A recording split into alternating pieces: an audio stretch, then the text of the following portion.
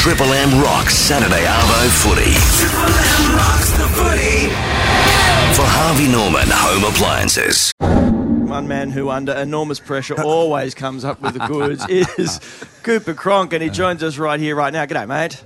Afternoon, boys. Nice to see Wendell's referring himself as the best batsman the world's ever seen. But it doesn't surprise you, though, Cooper. Sorry, Coop. I meant one of the best wingers that you've ever seen. So anyway. Yeah. Mate, you must be feeling good. You've got the signature on the paper. Your future in terms of the rugby league is all set. Yeah, look, no complaints, Tony. Life's really good, mate. Obviously, it's the back end of my career, and if it was a football-related discussion, I would have made the decision quite easily because Melbourne Storm's obviously the best place for me football-wise, but there's a few other things to consider at my age, but it's all worked out, and the best thing for me short-term is Melbourne. Yeah, congratulations, Cooper. Ryan Girdler, mate. Great to see you locked up down there and going to be staying there for what's probably going to be the whole career, mate. It's a great thing. But what about, let's talk about the big game this weekend, because both sides won 6 in a row. Probably the two form sides of the competition. What do you make of the Raiders, mate? I know you like to, tear sides apart and have a look at how they play. What do you think about Canberra's chances this year? Well, firstly, I'm just packing the bag, so I've got the ski goggles, the mask, and the beanies and everything ready for Monday night. But, it should be an unbelievable game.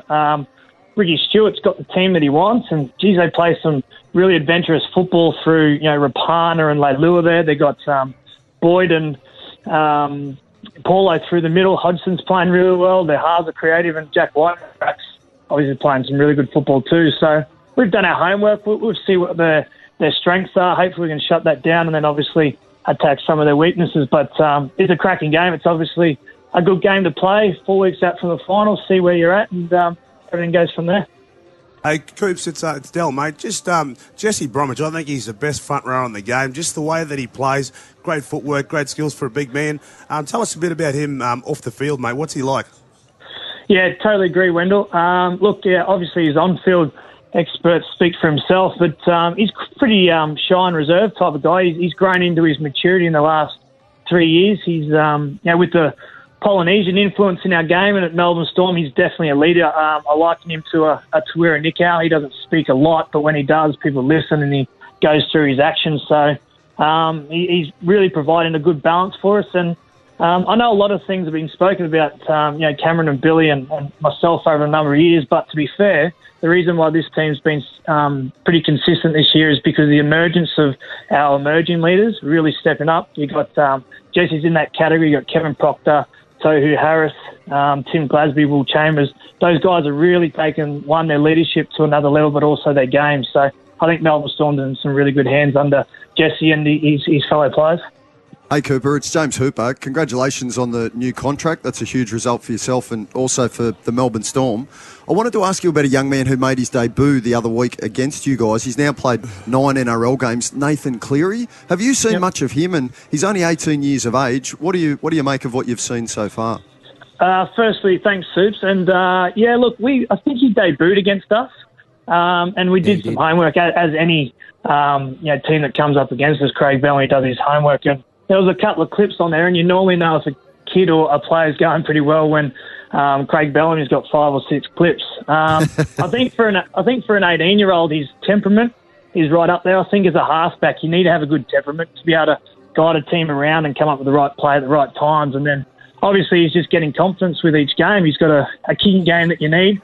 I haven't seen him jump out of the road of any tackle, so he obviously can defend, which is really important as a half. And don't worry about the skill set. The guy's got enough talent there to emerge and come up with tries and try assists as his career goes on. So he's running the ball, which is another really good sign for a young half. Cooper, it's obvious that most Melbourne people go to Noosa for their holidays. It's no surprise that most Queenslanders play, obviously, in Melbourne and for the Storm. But apart from those who are coming from Queensland, you've been there now for a long time. You'll be a one-club player. Over the years, in terms of the footprint of rugby league and how important it is and how well it's travelling, how has it changed in Melbourne? It's changed a fair bit. I remember when we first moved down, and to be fair, I was knee-high to a grasshopper and just running around and living the dream and didn't worry too much else about my role and responsibility as a rugby league player. But as you sort of grow and you understand that you got more responsibility than just your performance on the field on the weekend. You need to be in the community. You need to do some media work, and you need to put not only Melbourne Storm on the map, but rugby league down here. I think it helps having both Cameron, Billy, and Craig, who are high-profile players. I definitely think it helps having a test match here every now and again, and an Origin game, because to be fair, the Origin games that I've played down here in Melbourne, they've been a sellout, and the buzz and the atmosphere and the talk around the town has put rugby league definitely on the front page. So it's changed dramatically. I think the stadium helped. There's no doubt about that. Having a rugby league Pacific stadium set up for our game and our venue gets people here, and I think we just have our piece of the pie here in a very AFL dominant market. Hey, Coops, you got two excellent wingers there, the Fijian Flyers. They'd be pretty happy about Fiji winning the rugby gold medal. But one of them's going. You're pretty shattered that Corbetti's moving on. I know you've unleashed Vunivalu coming through the 20s. I think Paul Bunn found him over there in New Zealand somewhere. But you must be pretty disappointed to lose Marika.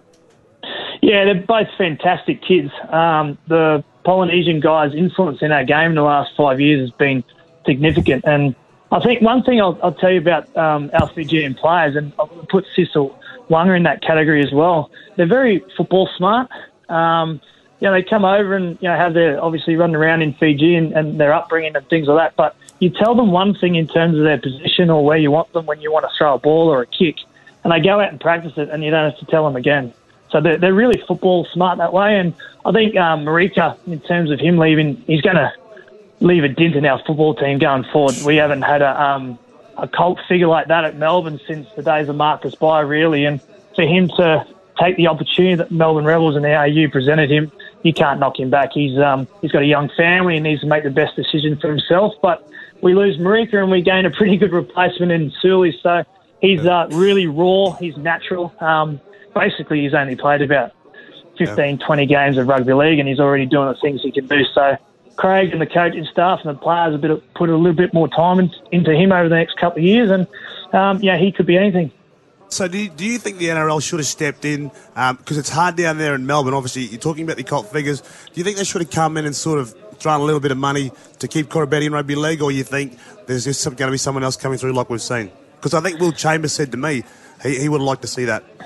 Yeah, it's really hard, Wendell. It's like, where do you draw the line in terms of the NRL assistance? There's no doubt the reason why Marika chose the Rebels was because of the ARU influence. There's no doubt about that.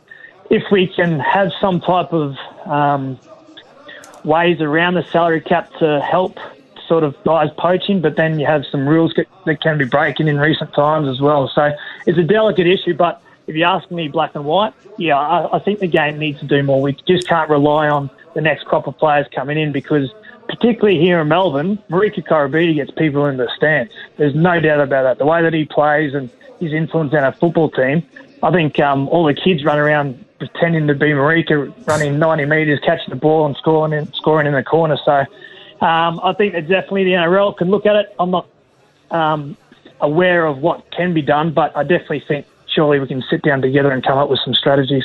And what about that, Cooper? Was there obviously there would have been some other offers from some Sydney club? Did you take those into consideration? Was there any sort of thoughts of moving back up to sort of Sydney and getting involved in a different market? There's no doubt my future is in Sydney and in the future, obviously. Look, if it was a football point of view, it's pretty easy. Melbourne's the right place, but when you've got emotion and career and future prospects also lingering ahead of you, you need to make those decisions. I'm not 21-year-old anymore, but no, look, for the meantime, Melbourne's the place for me, but in answering that question, I think my future lies in Sydney. Hey, Coop, Cam Smith's definitely one of the best players in the world, and he's a great number 9, as we know. Hey, what have you made of Josh Hodgson? I didn't know he was that good. Like, this season, he's been unbelievable. Yeah, Cameron goes all right, doesn't he, Wendell? He's not a bad player. Look, it's obviously going to be a bit of a really interesting matchup on Monday night. Josh Hodgson, I'm not sure of his background. Obviously, he comes from the Super League. I'm not sure what team, but geez, he's come on in leaps and bounds. He did a few things last year that showed that he had some ability and some real skill set at the number 9 position. But this year he's playing with teams around that dummy half position. He's coming out, hold the ball in 2 hands, dropping off. He's got an option of kicking when he runs across the field, and he's obviously got the momentum of big bodies generating quick motor balls for him. So Cameron will come up against one of the better hookers in the competition, and that's a worrying matchup for the game. So, a good player, a key opponent that, again, we've done a lot of video analysis on this week. All right, Cooper, look, thank you so much. Before I let you go, have you had a moment, an Olympic moment, your favourite so far? Olympic moment, I think, to be honest, when we walked in yesterday and watched the Fiji win the sevens, I think both Marika and Suli were up and about and they're asking for a national holiday. So that was That's awesome, yeah. That will do it. Cooper Cronk, all the best. Congratulations on that contract extension and have a good rest of your season. I'm sure we'll chat again very soon. Good on you, guys. Have a cracking day.